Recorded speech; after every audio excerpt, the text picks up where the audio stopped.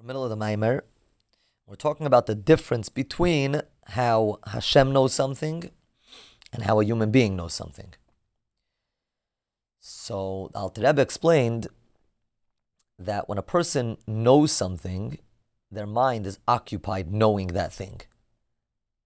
And that's different than when they're not occupied.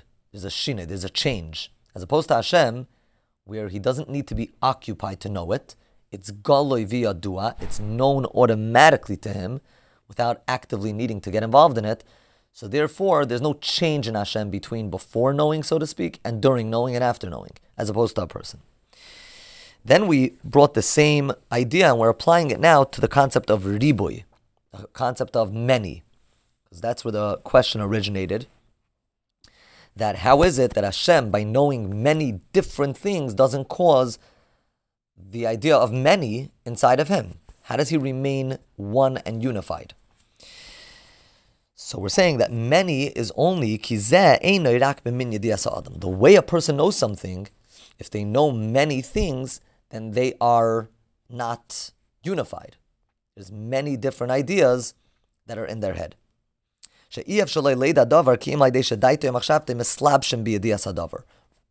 Truly knowing something means that the mind is, so to speak, captured, absorbed in a certain thing, and that will cause many in the person if they know many things.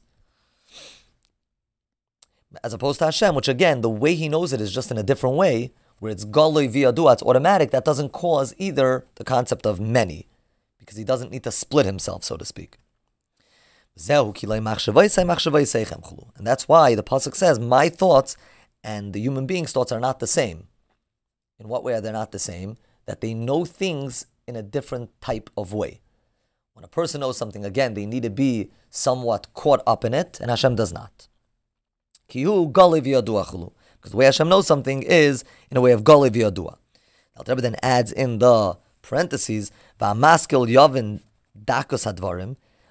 A very wise and intelligent and deep person can understand the da'kos hadvarim, which means how sensitive this idea is and how intricate it is.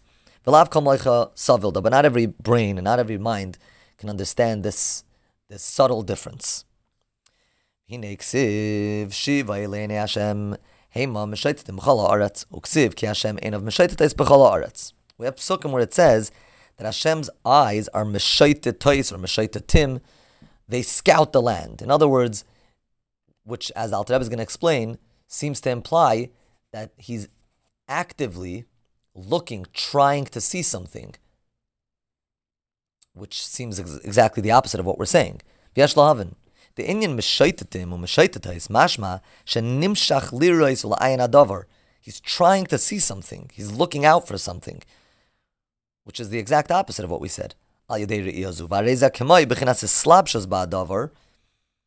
He's overtaken by the thing that he's trying to see. He's absorbed in it. The seeable thing and the knowable thing. This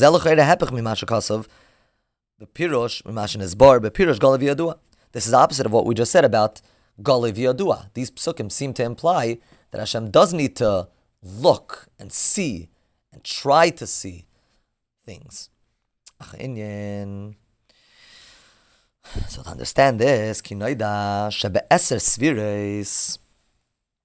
the 10 descriptions of Hashem, the 10 characteristics of Hashem, yesh oireis v'kelim. There's what we call the oireis, the light, and the container.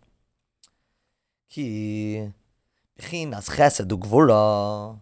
Two of the sviras are chesed, kindness, and gvura, which is strictness or severity, discipline. Zeu b'chinas kli. When we talk about chesed and gvura, which are very described and defined attributes, so that when you're talking about that, you're actually talking about the keli, the container, or the way something is done. The oir is simple. And the oir is not described and defined. So when we say chesed and gvura, we're actually talking about a keli, not the oir. We'll explain a little bit more tomorrow, Mitzvah Hashem.